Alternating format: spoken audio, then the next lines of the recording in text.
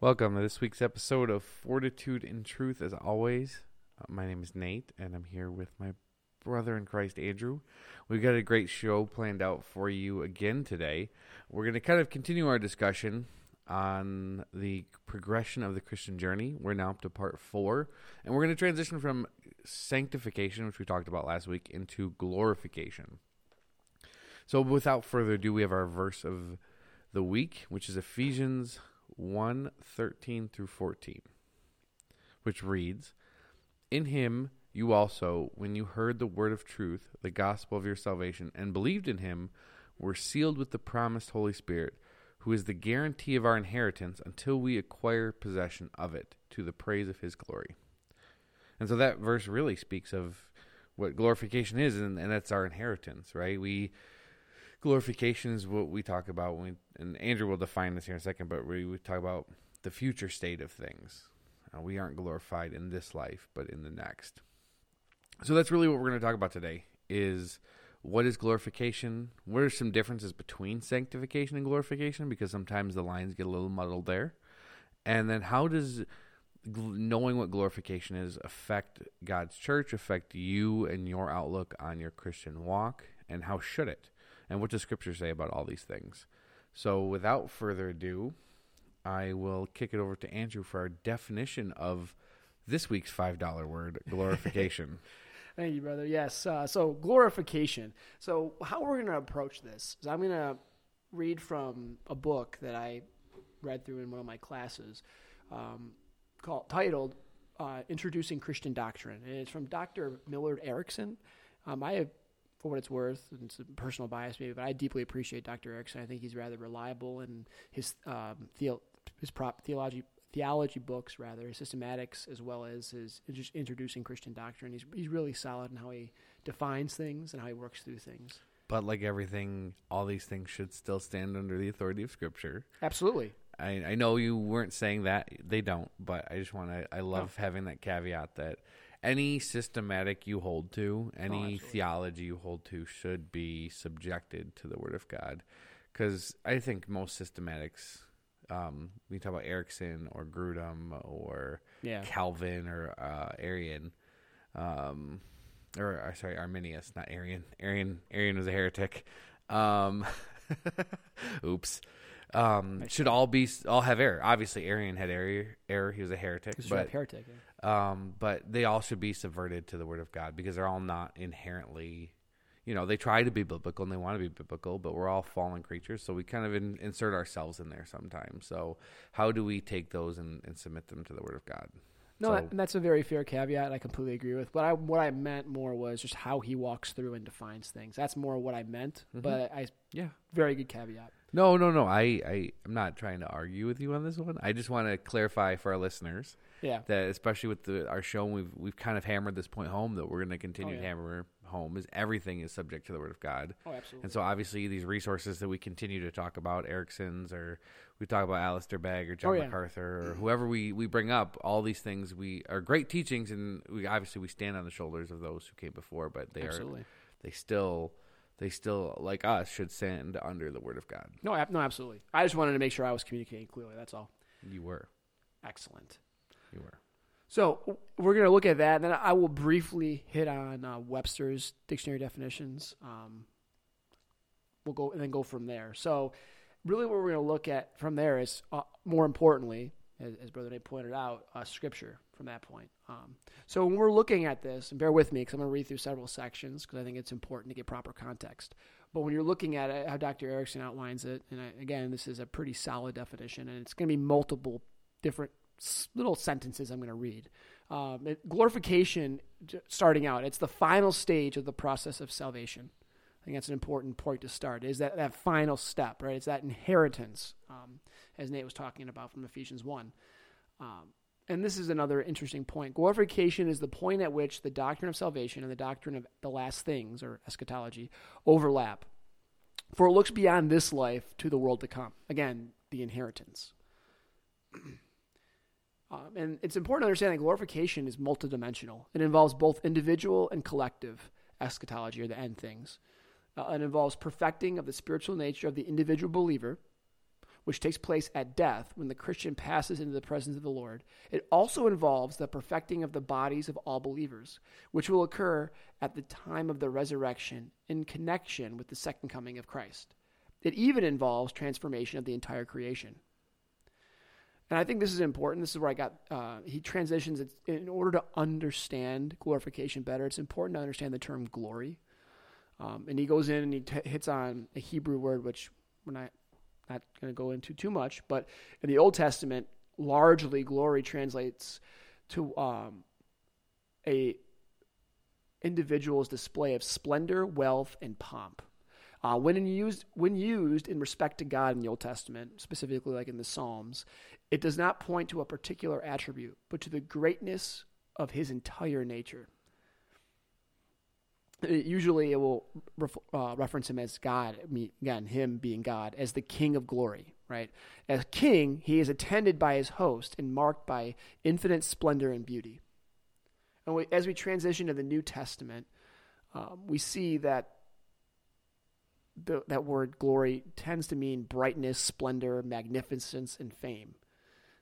Notice it's relatively similar. Here we find glory attributed to Jesus Christ, just as it was to God in the Old Testament. Jesus prayed that the Father would glorify him as he had glorified the Father. And it's important to note as we transition to individual believers understanding glorification. Not only Christ, but all true believers will be glorified. So, and last point here. In glorification, the individual will also be perfected morally and spiritually. Does that mean we're going to be God? No. Good. Of course not. Just checking. No, that's a very good point. That does not mean we become equal with God or we are God, but rather that we no longer feel the effects of sin. It'll be similar, I think, to, and we talked about this in the study of relation we did at our church, is an interesting viewpoint that the end of all things kind of almost is like the beginning of all things, where God created a world that was perfect without sin. Adam and Eve knew no sin. The difference is Adam and Eve had the propensity to sin, where I think once we're glorified there, that propensity is now gone. Yeah, we'll be hidden with Christ. We'll be fully like him, and in him is no sin and no possibility for sin because he is completely holy. That's one of the scripture references I'm going to go into, but yes, you're right. Sorry. No, you don't. No, that's good. I always jump ahead. No, I like it. That's good. So, and for simple working definitions, if you look at Merriam-Webster, when you look at glorification, it means to elevate in this context, right? Using the word in this context, it means to elevate to celestial glory, meaning just to elevate into fame and glory and honor. That's what glorification means. Now, when we talk about the word glory, it means specifically in this context to praise, honor, or a distinction extended by common consent, meaning you're renowned, you're famous, right? Again, famous. Excuse me. So, when we look at Scripture in light of this, again, understanding glorification, I think that first sentence that Dr. Erickson outlined in his book there, it's the end state of salvation. It's the last step of sanctification, rather, not salvation, sanctification, which I guess technically it could be either or. I would say it's the culmination of our salvation. We talk about the already, but not yet. You were. It's the culmination. That's a good way to put it. Yeah, it's finalized. It's completed at the end of all things. No, I think that's a good way to put it. Correct. Well, not all things, but yeah, no, and it's no that again that propensity to sin is gone. And sin no longer ravages us, and we become like Christ, and we see him fully, as Paul says, which we're going to look at some point. I think it's in Romans 5. But as we transition to look at what Scripture says, how we're going to do this is we'll address first glorification in the total sense. Then we'll look at examples of glory, and then finally what glorification looks like for the believer. So we see in Romans 8. verses 16 through 18, which we can look at almost all of Romans 8, and in a couple different places we will. But the Bible says in Romans 8, verses 16 through 18, the Spirit himself testifies with our spirit that we are children of God. And if we're children, heirs also, heirs of God and fellow heirs with Christ, if indeed we suffer with him, so that we may also be glorified with him. For I consider that the sufferings of this present time are not worthy to be compared to the glory that is to be revealed to us. So we see this idea of the totality of this present time of suffering. I want to make clear here some context. The Apostle Paul, God using the Apostle Paul here in context, the early church is suffering through some very, very intense persecution, even at the time that God's using Paul to write this. Things like, being burned to light city streets, burned alive rather, as human torches to light city streets, like intense levels of persecution. I'm not sure at this point if Paul had been stoned yet, but he had been quite a few times, I believe. So when he's talking about the present sufferings of this time, these are some of the things he's referencing, right? These present sufferings, not, I got cut off in traffic, or, that person didn't like my opinion. No, like for simply acknowledging Christ as Lord, you are targeted for extermination, essentially, or targeted, and you're looked at as a second-class human, and they can do whatever they want to you. He's talking about those sufferings of this present time, that time that he's in, is not worthy to be compared with the glory that is revealed to us, right? That glory that's coming. And obviously there's an application to today as well. Like, this is not, by no means is our society perfect. But I think that's an important caveat to point to there, that Paul is juxtaposing that present suffering with future glory.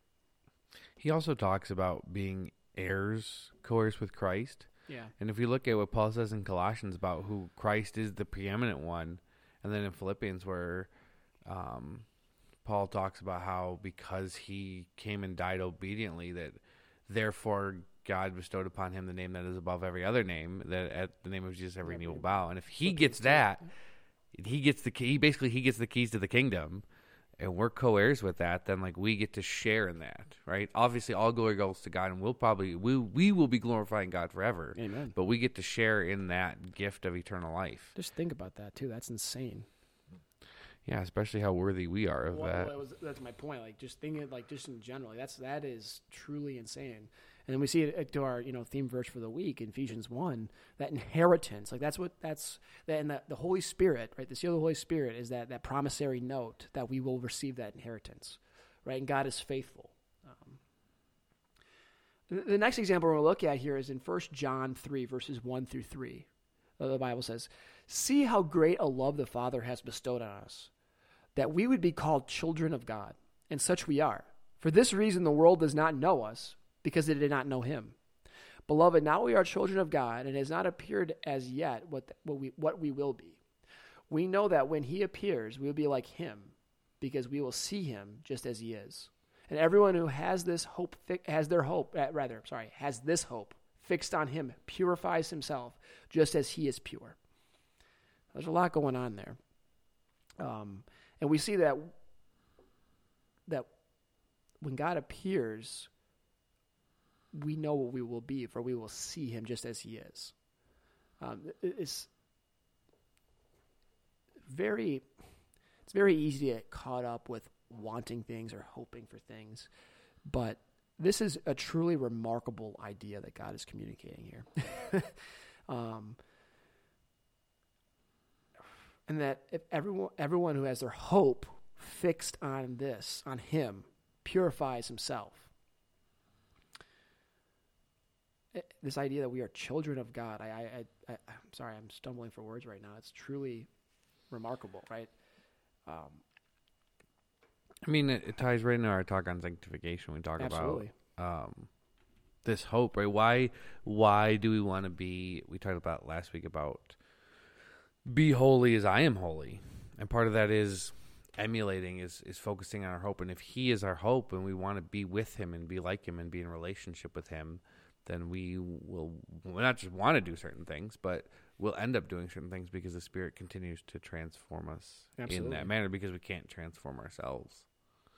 And it's remarkably humbling just Absolutely. to remember that, not just the gift of salvation, of that, like the instantaneous, like being saved from imminent death and from being dead and being born again, but then that final culmination that we haven't even realized yet of what new life is really going to look like is just, it's really exciting. It absolutely but is. I think anything we pictured out to be is not even close to what it's going to be.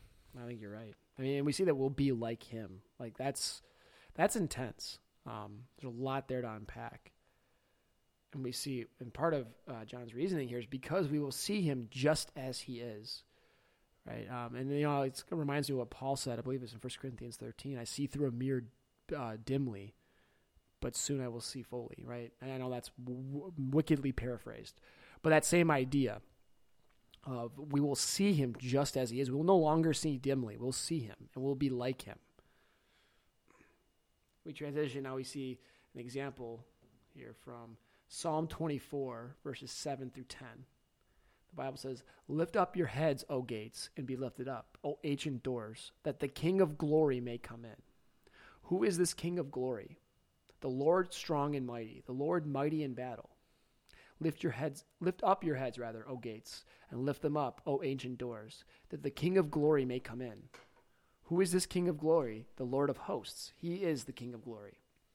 And this kind of really just ties in to where does our hope found in? Where is our inheritance from? It's from God. Ultimately, it's for His glory, and it's really easy. I know we talked about last episode the holiness of God, and it's something that we could talk about every single day and still not exhaust. It's very easy. I know I would argue, especially in our day and age, but I'm sure if you went back to the times of Luther or the times of Calvin, they would probably say the same thing. That it's very easy for us in our present age to not understand or even remotely emphasize the holiness of God. But we see here that the King of glory is the Lord of hosts. Right? That he is that implies a lot of things. He's the King of all. He is truly worthy of being glorified. He is glory, and worthy of our glory.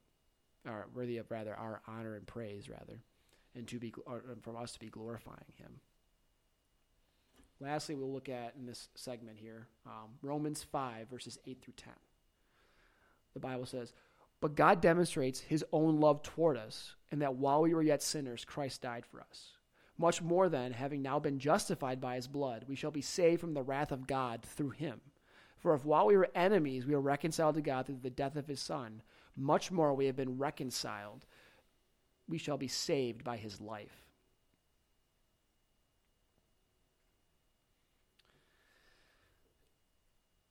This is important as we understand that we were enemies of God. All of us are enemies of God, right, apart from Christ.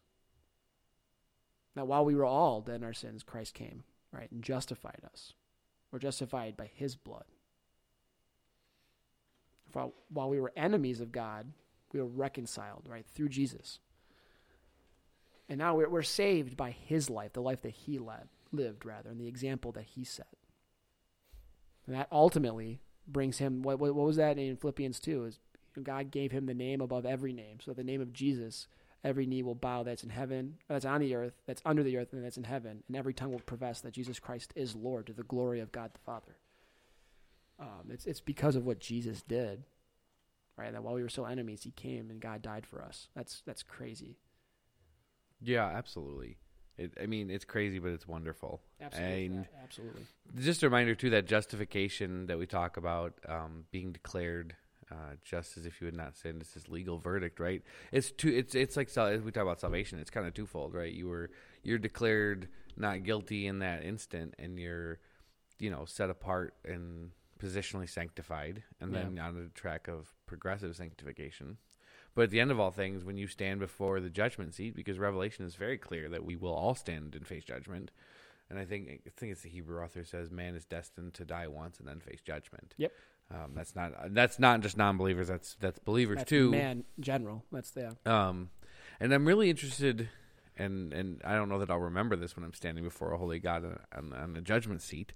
But I would really be interested to find out, because there's a couple of viewpoints on this, are my sins going to be thrown in my face? Are they going to legitimately, am I going to basically be judged for them?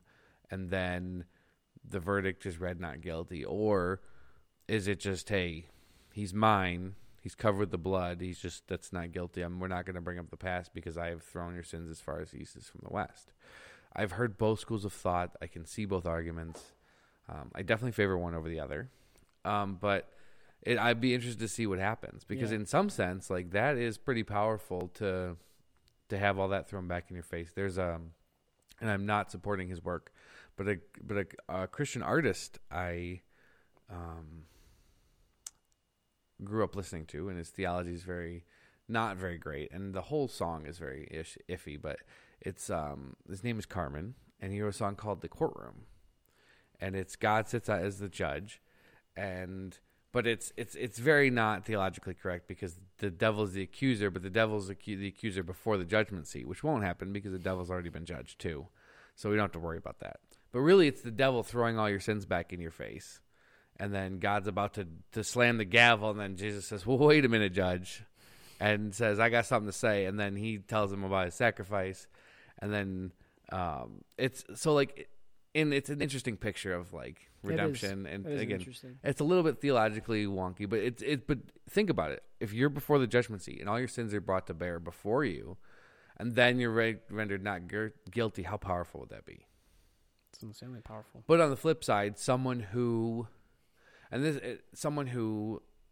we think about Paul's view of himself, right, of I am the chief of sinners, and I very much believe that Paul was speaking both and of I was the chief of sinners, right? I was persecuting Christians. I was destroying the body of Christ.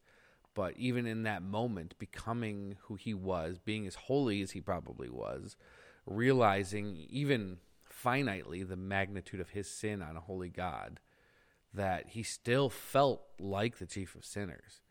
I would venture to guess, if I'm standing before that judgment seat of Christ, having not been glorified yet, no matter how much sin is in my life, I'm going to feel, even if God doesn't bring it up, and even if God just says not guilty and then glorifies you, like, you're going to have some semblance of, hey, if there's any sin in my life in comparison to this holy God, that like, even though it's been washed, like, I realize the impact of my sin and how much it has on a holy God finitely until I die. And then once I'm face to face with this holy God, I realize the impact of my lifetime of sin has done to this holy God, that, like, I don't need it thrown back in my face. I've thrown it back in my own face. Yeah. It's just interesting to think of from either side that there's some, it's hard to kind of really wrap your head around once, especially, like, it's this weird thing where we become more holy. We don't even realize we're becoming more holy. And then we realize what more and more, we first get saved, and all these major sins are, like, they grieve us, right? And then we become more holy. And then there's other sins that small, they hide. They may not necessarily be small, but, like, they aren't as major. Or, like, if we were a new Christian, we would say they were small. But now that we're mature Christians and we realize that, oh, this is really a big deal, and it really is a big deal, and you're just more grieved over, like, the smaller things or the sins that you didn't realize were there. It's wild. No, it is. I mean, and it's in the Old Testament. I mean, that God warns the people of Israel, and I believe it's Moses too, that you can't handle the full presence of God as a human, right? For just his awe and his power and his holiness. Imagine when you're even at the throne of judgment, right? The throne of judgment. No, and also it's important to note too that the believer's works will be judged as well. Talking about judgment, but yeah, I think that's a very good illustration. That's a topic for a different day too. Oh no, it is. I'm not. I'm just presenting that also as, and obviously, I would venture to guess Nate and I have not talked about this in depth. We probably hold a very similar viewpoint. I'm not going to share what that is, but I do have a viewpoint on it. Me neither. I would be rather shocked to find out that we disagreed, but it's not. We disagree on it enough. It's okay. Yeah. You just haven't heard it yet. Yeah. But anyway, So how we talked about sanctification last week. So how is sanctification different from glorification? And since we defined sanctification last week, if you haven't listened, go back and listen to last week episode, and then you can pick back up here and re-listen to this episode. Have a better context. Because it gives you some more context. But it's something we didn't talk about last week because we got kind of wrapped up in our conversation of progressive sanctification throughout the believer's life. But something we didn't get to is the end of the believer's life. Not death, but like, I guess the biggest question that's kind of begged here is sanctification, or is glorification, or like total sanctification possible in this lifetime? And really what I mean by that is, can we be perfect and sinless before we go to heaven? Can we be rid of all sin before we leave this earth? And I no. I don't know how to put that any differently. There are people who believe that. There are denominations that believe that. And their arguments are not the best. And you can look into their arguments. I'm not super well versed, so take that for what it's worth.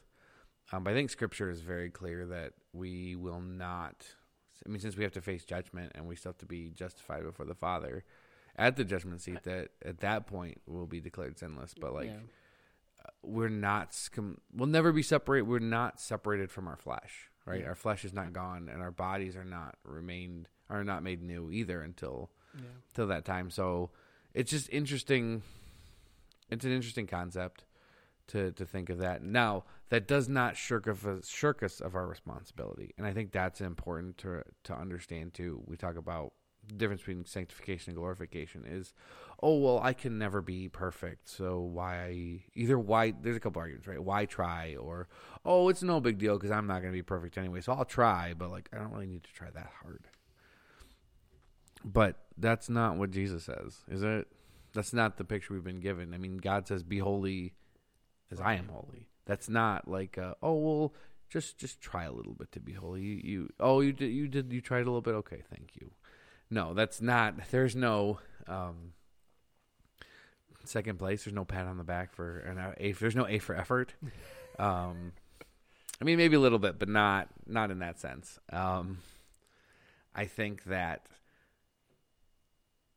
the goal is the goal. Whether you can attain the goal or not does not matter, right? The person that you're supposed to be like, the person you're being transformed into, we can all agree, whether we believe in total sanctification or entire sanctification or not, is the goal is that we're being transformed into Christ. Now, can we be transformed into Christ in this lifetime is, I guess, the debate. But the goal is the goal. So, whether you get there or not in this lifetime doesn't matter. It's you are meant to be continuing to grow in the likeness of Christ. There is no ifs, ands, or buts. There's no kind of second guessing that. There's no I get to do what I want. Right? Your responsibility is that. And so that is where we would agree. So I want to just give you a couple scriptures here that we can discuss a little bit along that kind of touch on some of this stuff. If my computer wants to cooperate with me, which we'll see. But the first one's Romans 6:21-23. It says, "But what fruit were you getting at the time from the things of which you are now ashamed? For the end of those things is death. But now that you have been set free from sin and have become slaves of God, the fruit you get leads to sanctification and its end, eternal life. For the wages of sin is death, but the free gift of God is eternal life in Jesus Christ our Lord." And this may not necessarily speak to the issue of total sanctification, but I think it definitely that there's a phrase in there that really irks some people, and Paul likes to use it, and it's one of my favorites. Is he'll use like slaves of God or slaves of righteousness, and we get bent out of shape by that. I'm offended. I know, but if we go back to Romans, if we stay in Romans 6, we go back. Paul says, having been set free from sin, we have become slaves of righteousness. And then he clarifies. He says, "I am speaking in human terms because of your natural limitations. For just as you once presented your members as slaves to impurity and to lawlessness, leading to more lawlessness, so now present your members as slaves to righteousness, leading to sanctification." So, be slaves to righteousness, right? But what is a slave responsible to do? Is to obey their master. And what has your master called you to? To righteousness, to holiness, to live a life worthy of one who has been pulled from the fire though they didn't deserve to be pulled from the fire. Like, I think the more I reflect, I don't know about you, but thinking that the more I reflect on my salvation as I grow in my walk, that it's something you should never get away from, right? I would say salvation is kind of an instantaneous thing, but it's something you should never really move on from. It's not like, oh, I'm saved, so we're just gonna forget that I'm saved, or forget that fact, and just, I'm just gonna be like trying to be more like Christ. Well, it's kind of hard to do that if you kind of forget where you came from, because the whole point of that is really that knowing kind of where you came from and how you got here is not just the origin of the story, but is the whole moral of the story, right? What's the point of living a holy life for God who God who says be holy if he didn't do anything for me, right? It matters that he did something for you. Oh, absolutely. Right? It's the whole point of relationship. And that's something that I've grown a lot in understanding. Is I'm very much about God doing things in the counsel of his own will for his own glory. And people get bent out of shape because that sounds like God's egotistic and selfish. But then if you kind of tie that into, God also does things through love and relation, and all of that works together. They're not really like separate entities. And it's very much one of those things. If I may, to your point, just on what you're talking about, I couldn't agree more. I think it's so humbling, and it's something that we should not lose sight of. And there's a couple places in Scripture where God reminds us of that, but specifically with Paul. I found one of them in Ephesians 2, and we see he's talking to the church at Ephesus. I'm only going to read a little portion of this. And this is Paul reminding them of what they were. And you were dead in your... Sorry, I'm going to pick up right now, chapter 2, verse 1. And you were dead in your trespasses and sins, in which you formerly walked, according to the course of this world, according to the prince of the power of the air, of the spirit that is now working in the sons of disobedience. Among them, we too all formerly lived in the lust of our flesh, indulging the desires of the flesh and of the mind, and were by nature children of wrath, even as the rest. But God, being rich in mercy, because of his great love with which he had loved us, even when we were dead in our transgressions, made us alive together in Christ. It is by grace you have been saved.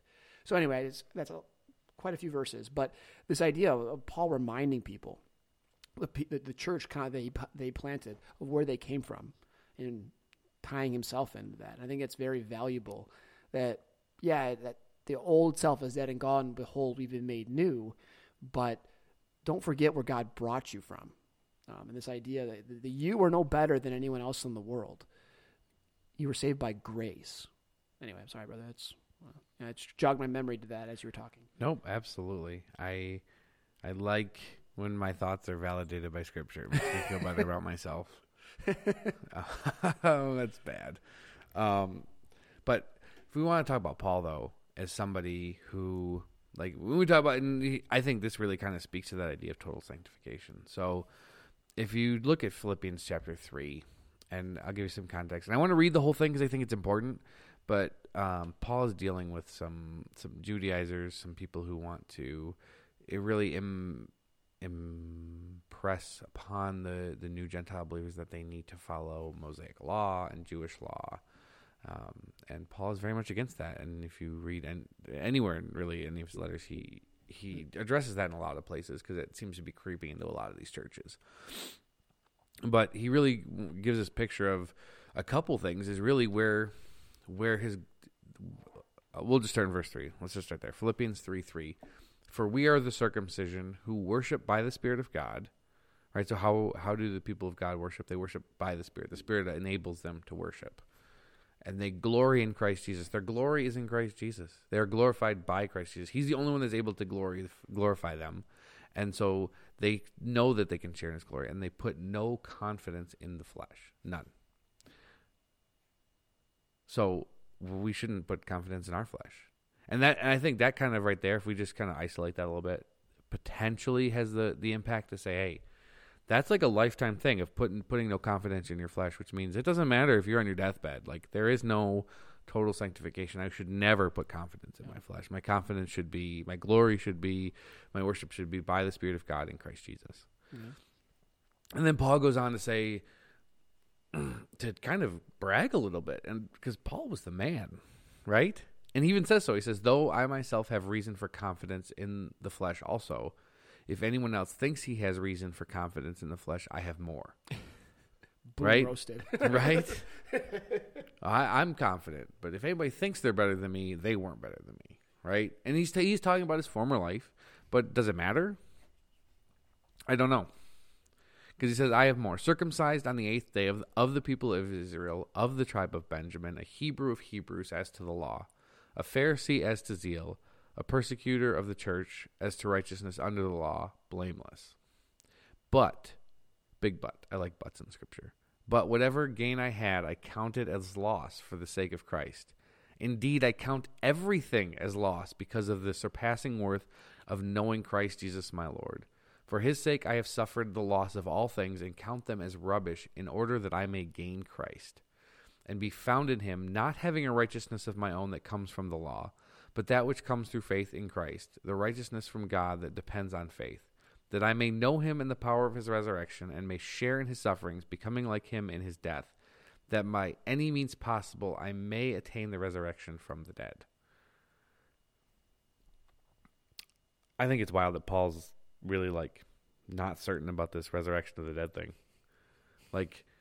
Literally, I will literally give up everything just to even have the possibility to be a part of letting Christ raise me from the dead. Literally, I would do anything. I will suffer for him. I will submit to him. Everything. Just I'll give up everything. Everything I count as rubbish. And that word rubbish is softened. Oh yeah, it is. It is definitely softened. It is refuse or excrement. It's not pretty. Right? He counts them all as it's just bad. He doesn't, in order that I may gain Christ. Yeah, it's human waste. And then, my favorite verse in Philippians chapter 1, he says, for me to live is Christ and to die is gain.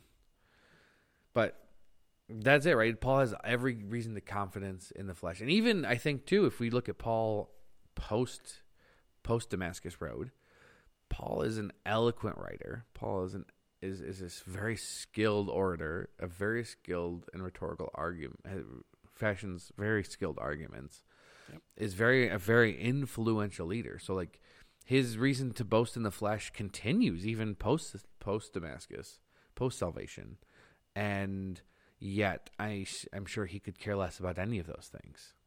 I said this once in one of my classes I was teaching on one of Paul's epistles. I think as a whole, the church in general, if Paul saw the way we treated Paul, he would be grossed out.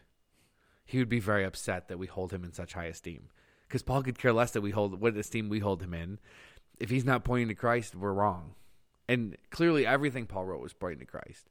And so, praise be to God for Paul, for everything Paul did to be obedient to Christ. But everything Paul did was for Christ. It was not for Paul. I would say also, Paul does his best, as any human could, to make any account of his actions in Scripture that he communicates all also point to Christ. Again, however imperfectly, I'm thinking of the whole Barnabas situation. He even admits that he was wrong there. But nonetheless, anything documented about Paul, he tries very diligently to point to Christ, and I appreciate that. As we all, and that's, I hesitate to say we should ever emulate somebody who's not Christ, right? There are biblical examples of good people, decent people, right? Paul, David. David was an adulterer. Paul was a persecutor of Christians. A murderer. You can just say that too. Yeah. But yeah, no, I'm just to make the point even more stark. So it's a miracle that God works through all these people, and that glorifies God all the more. But Christ should be the only one that we emulate. We should transform ourselves into Christ, not to Paul, not to Apollos, not to Cephas. But I would say too, any good redeemable quality you find in a man in the accounts of Scripture that could be, quote unquote good, you will find perfectly in Christ. Yeah, and really, if you look at them, they try to point through Christ through those, or Scripture tries to point to Christ through those qualities as well. Absolutely. So, but how should we reconcile these understandings of sanctification and glorification? I think it's just, it's okay to know that you're never going to be perfect. I really think that's okay on this side of eternity. Of course. But that should never be an excuse for your sin, ever. Correct. I'll openly say this, I've read some books on the issues of same-sex attraction. And I really struggled with that. Not same-sex attraction. I struggled with the book and the concept of there are people who will not necessarily be free from their same-sex attraction on the side of eternity. And I really struggle with that because, like, that seems like, this major sin that, like, of all the sins you should probably be free from, like, that's a pretty big one, right? But there's a couple things there that, one, you have your own flesh that doesn't want to let that go. And so you might fight that battle your whole life, right? You might become more like Christ in plenty of other ways, but that might be the one thing that's really difficult to rectify. Because at the end of the day, really, if Christ wants to transform that area of your life and you allow it, it's going to get transformed. And if you submit to Christ, it will get transformed. He has that power and ability, especially if you cooperate and work with him to allow that to happen. The problem is we in our sinful flesh don't want to do that. It depends on what it is. And so that's hard for a lot of people to rectify. That, like, so it's not that he can't. It has nothing to do with him. It has everything to do with you. And that's hard for some people. But again, at the end of all things, when you stand before the throne, if you are in Christ and you are a believer, you will be glorified, right? You will spend eternity with Christ. And those are phenomenal, phenomenal things. We have that hope. But that hope should impact our lives now. Andrew, we talked about that in the last segment, and I think you're talking more about it. In a minute, we talk about the impact not just on individuals and that hope of glory, but of the church as a whole. Yeah. But, yeah, that hope of glory should really guide our sanctification, should guide our walk in Christ. So they should work together, Absolutely. But we should also never we really should never think we've arrived. Because then we're in our flesh right there, if we think we've arrived. Well, and I think Paul did a great job, too. Like you just read, Paul, and, if anyone has reason to boast, it's him. And he didn't. Right. And I would argue, and again, this is my personal, I'm saying I shouldn't maybe go this far, but I struggle with the whole, I would argue that entire sanctification or total sanctification is just not possible. It's not how it works, I should say. And if Scripture was going to bear anything out, you would see it, I would argue, in like Apostle Paul, right? And you don't see it there. No, and Paul tells Timothy, that he's the chief. That Paul is the chief of sinners. Yeah. Yep. Like, what Christian would say that? Like, we all say that. Actually, I've openly said that. That I very often feel that way. But like, I think that feeling will never go away as long as we're in our flesh. Once we've been fully glorified, in the presence of the Lord Almighty, that there won't be that feeling. But until then. It's going to be there in some way, however big or small it exists. Absolutely. No, and even Paul had the thorn in the flesh, and I think that's part of that. Again, it's part of that fallen human nature that while we are saved, that we still wrestle with. We have those two natures. Sorry, I missed the part. Did you segue it over to me? I was getting there. Sorry, but you were still going, so I figured you were going to segue yourself. Nope. You go ahead and finish up. Any final thoughts? I don't have any final thoughts. I think we're at a point where we talk about the Christian journey and glorification and sanctification. But like that means we've talked about this really throughout our discussion on the progression of the Christian journeys. It's not just about you, even though your own walk with Christ is important. You're right, but your own walk with Christ is important. Are you saying I'm not a special snowflake? I don't know how to answer that. I'm sorry. I cut you off in a profound point. Continue. That is a loaded question. What was I saying? Oh, no. So the greater, right, you have your own walk with Christ. You need to grow with Christ in your walk. You need to personally become more like Christ. I need to become personally more like Christ. Amen. But it isn't just for me. One is for God, but it's also for His church.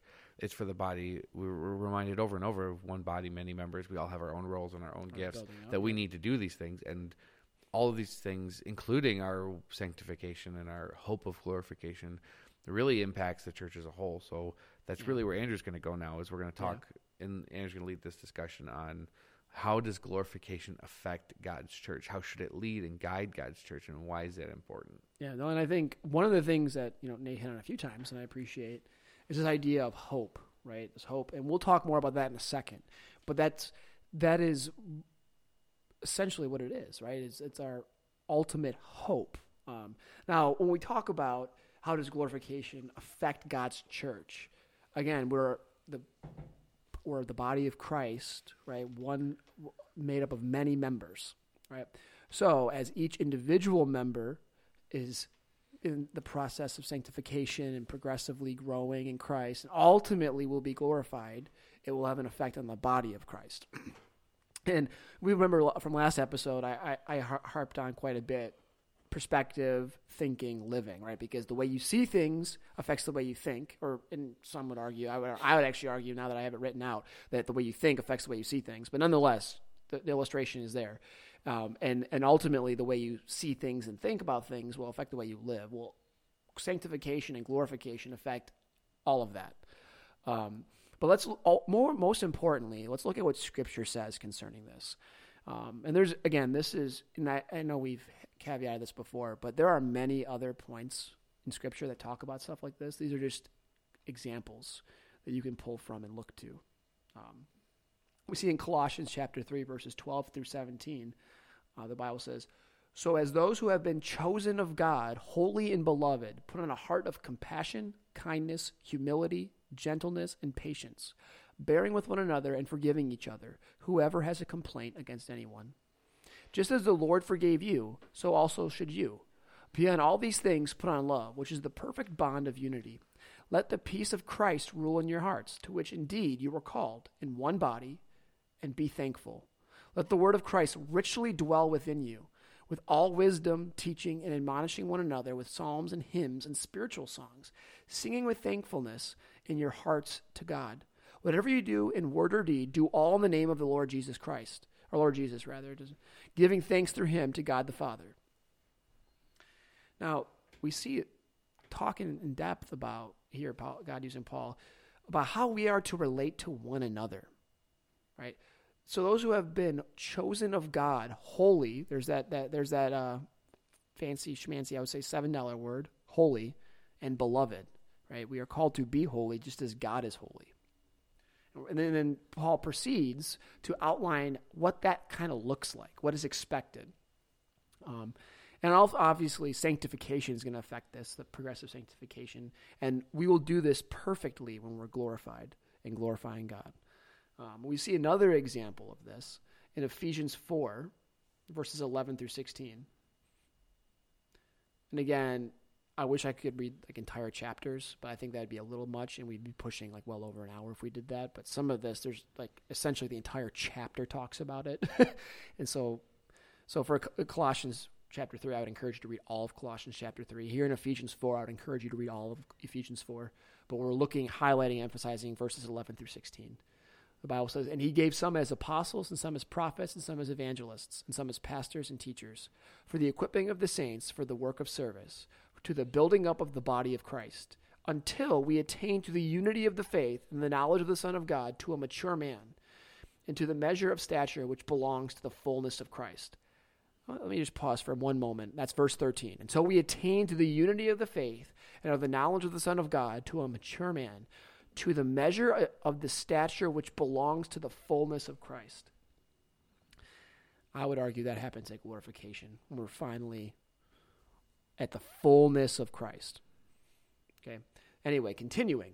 "As a result, we are no longer to be children, tossed here and there by waves and carried about by every wind of doctrine." Another word for doctrine is teaching. Every teaching, right? "By the trickery of men, by craftiness and deceitful scheming. But speaking the truth in love, we are to grow up in all aspects unto him who is the head, even Christ, from whom the whole body, being fitted together and held together by what every joint supplies, according to the proper working of each individual part, causes the growth of the body for the building up of itself in love."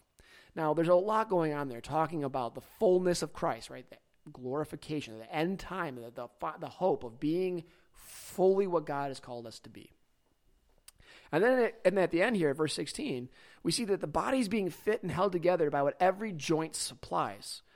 Right? Well, obviously it's ultimately for the glory of God and God working in us. Right? But there's an inherent responsibility and duty of each individual member. Right? Every joint supplies, according to the proper working of each individual part. There it is again. You have to work properly. right? For some reason, you're a pinky toe. You can't demand to be a tooth or an ear, right? Or an eye. I think I might have broke it down a little too small. But nonetheless, you get the point. And this causes the growth of the body and the building up of itself in love. Now, this is, I would argue, talking when it comes to the body of Christ, progressive sanctification, as well as, again, the hope of glorification, right? To which, to the knowledge of God, the Son of God, to a mature man, which belongs to the fullness of Christ.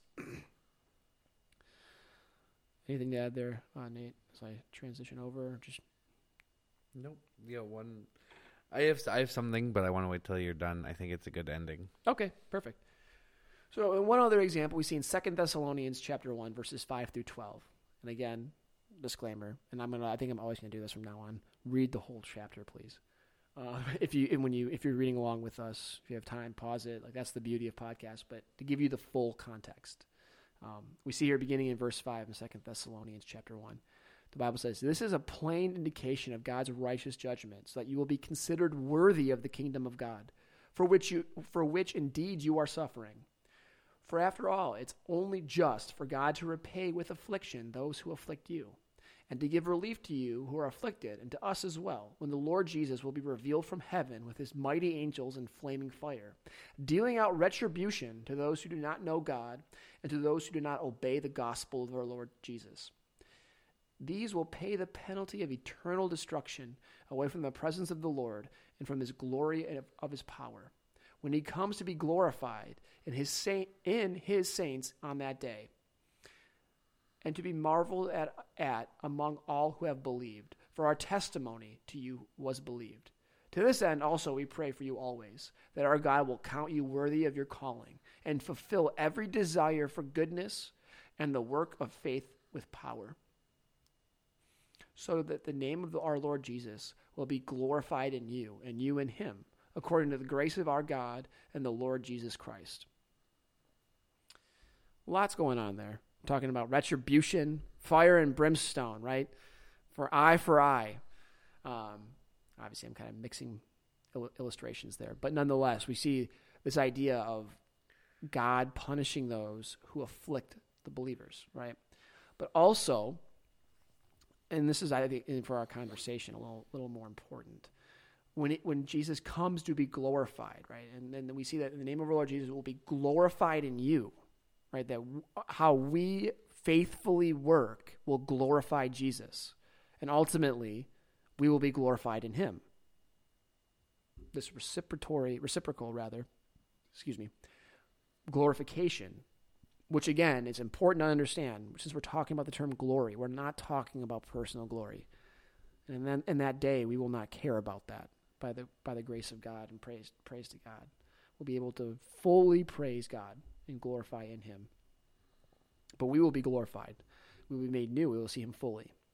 And we see, though, inside of this, and God using Paul to write to the church at Thessalonica, which, for what it's worth, fun fact, I love saying that word, Thessalonica. I don't know why, it just rolls off the tongue. It's just fun to say. But anyway, I have Nate properly rolling his eyes and shaking his head. I've done my job with that comment. But nonetheless, we see how Paul is talking about to the group, right? It's important that we understand, while it matters how we live individually and that we should be seeking individual growth, part of that individual growth is understanding that we have a responsibility to the body of Christ, and that is ultimately a way that we glorify Christ if we do it properly and faithfully. And as we kind of transition, talking about why it's so important that the saints of God, and that is all believers, our saints, understand what glorification is, right? And it does affect our perspective, our thinking, and our living. And we're talking specifically of glorification. We're talking about sinlessness, right? We're talking about perfection. We're talking about being made new, seeing fully, right? I'm saying made new, but new body, new, made full, seeing him fully, being like him, for we will see him. That is a profound statement. And glorification is easily confused with sanctification. And that's what we just, Nate talking about earlier, the issue of total or entire sanctification sounds eerily similar to glorification, and it can be confusing. It's important that we as the body, whether locally or individually as well, we have an understanding of these terms, of these doctrines, if you will, these teachings. Because it can be very easy to get swept away by any wave of doctrine if you're not grounded in Scripture and what does God have to say about these things. And ultimately, in prayer, seeking out Scripture for it. And ultimately, glorification, in large part, is that idea, is the fulfillment, rather, of that promise of redemption. Right? The word redemption carries quite a loaded meaning in Scripture. And as we see, ancient Israel, before the time of Christ, waiting on the Messiah, and even during Jesus' earthly ministry, and even to this day, missed the point of what redemption was. Their view, even to this day, I can speak more of to at the time of Christ, but even to this day, from what I understand, is heavily political. Their understanding is heavily a political one of what redemption looks like. It is being redeemed and free and fully restored as the nation of Israel on earth, and that kind of missed the mark. Jesus, that was part of the main contention that Jesus had with the Pharisees and with many people of Israel. Is that the way he acted, the way he talked, it was not, granted, he said the things and spoke with authority like the Messiah would speak with, but he was not doing what they expected. And that's part of the misconception of redemption. And then for us, we can easily get carried away with what redemption is. And, God promises, Jesus came so we can live life more abundantly. We talked about that last week. What that term means, living life more abundant. Right. Well, Jesus is the author of life. Right. We can't really truly have life apart from him. And our perspective on what abundance means in context is very important. Right. Ultimately, the whole host of Scripture, when you look at it in context, witnesses to the revealed truth that God will redeem his people. And glorification is the ultimate culmination or end goal of the promise of redemption. Of, this will be over. You will be with me. You'll be my people. You'll be set apart. And that's an important point to understand, that we as the church, sorry, I'm talking with my hands and I just messed up my mic briefly. So anyway, we as the church have hope, and we should live in light of this hope, that we will one day be glorified. That we should revel in how God uses trials in our progressive sanctification as we continue to move on toward glorification, understanding that God is faithful and he has given us the down payment of our inheritance. That is the Holy Spirit that lives within us. And that in and of itself, we can devote a whole show to talking about what that means to be indwelled with the Holy Spirit. But anyway, again, in short, glorification is the ultimate end goal, if you will, or culmination, if you will, of God's promise of redemption, which the whole host of Scripture it witnesses to this idea that God reveals to us that he will redeem us. And with that, I yield my time. Amen. Too bad this is not a debate, because I agree with you. Not much of a debate anyway. I want to leave you with one scripture, I think, before we get to our focus, to close with our focus verse. And it really sums up what you're talking about as far as the idea of the way sanctification works into glorification, and how the church has like this body's this picture in Revelation that John paints of the marriage supper of the Lamb. Oh, yeah. And so I'm just going to read it for you. It's Revelation 19, starting verse 6. He said, "Then I heard what seemed to be the voice of a great multitude, like the roar of many waters, and like the sound of mighty peals of thunder, crying out, 'Hallelujah, for the Lord our God, the Almighty, reigns. Let us rejoice and exult and give him the glory, for the marriage of the Lamb has come, and his bride has made herself ready. It was granted her to clothe herself with fine linen, bright and pure. For the fine linen is the righteous deeds of the saints. And the angel said to me, Write this, Blessed are those who are invited to the marriage supper of the Lamb. And he said to me, These are the true words of God.'" I don't even think I need to explain that. I think that sums it up. Praise God. And that's exciting. I can't wait for the marriage supper of the Lamb. Yeah, I'm actually going to be an usher. I'm excited. An usher? I'd like a seat at the table. Yeah, no, very I'm much. just kidding. I don't know what you're talking about. An usher. Couldn't help myself. Sorry. Back to serious mode. Praise God. That's awesome. Fair. But we really just want to encourage you today and thank you for joining us, that we hope this discussion was fruitful and beneficial to help kind of understand some of these bigger terms that you might hear thrown around your church. You might hear your pastor use these big words, and he might not explain them.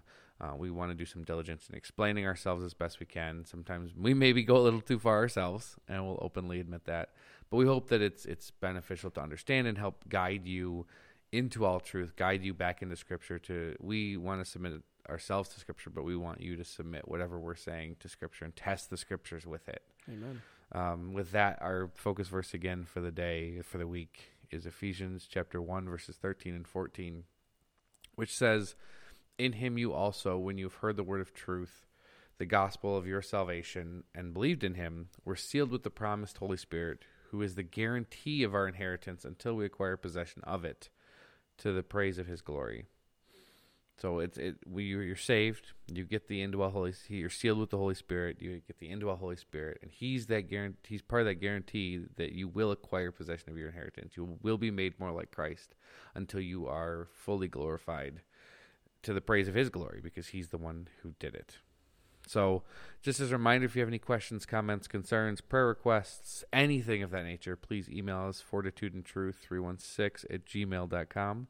If you enjoyed this, feel free to drop a share.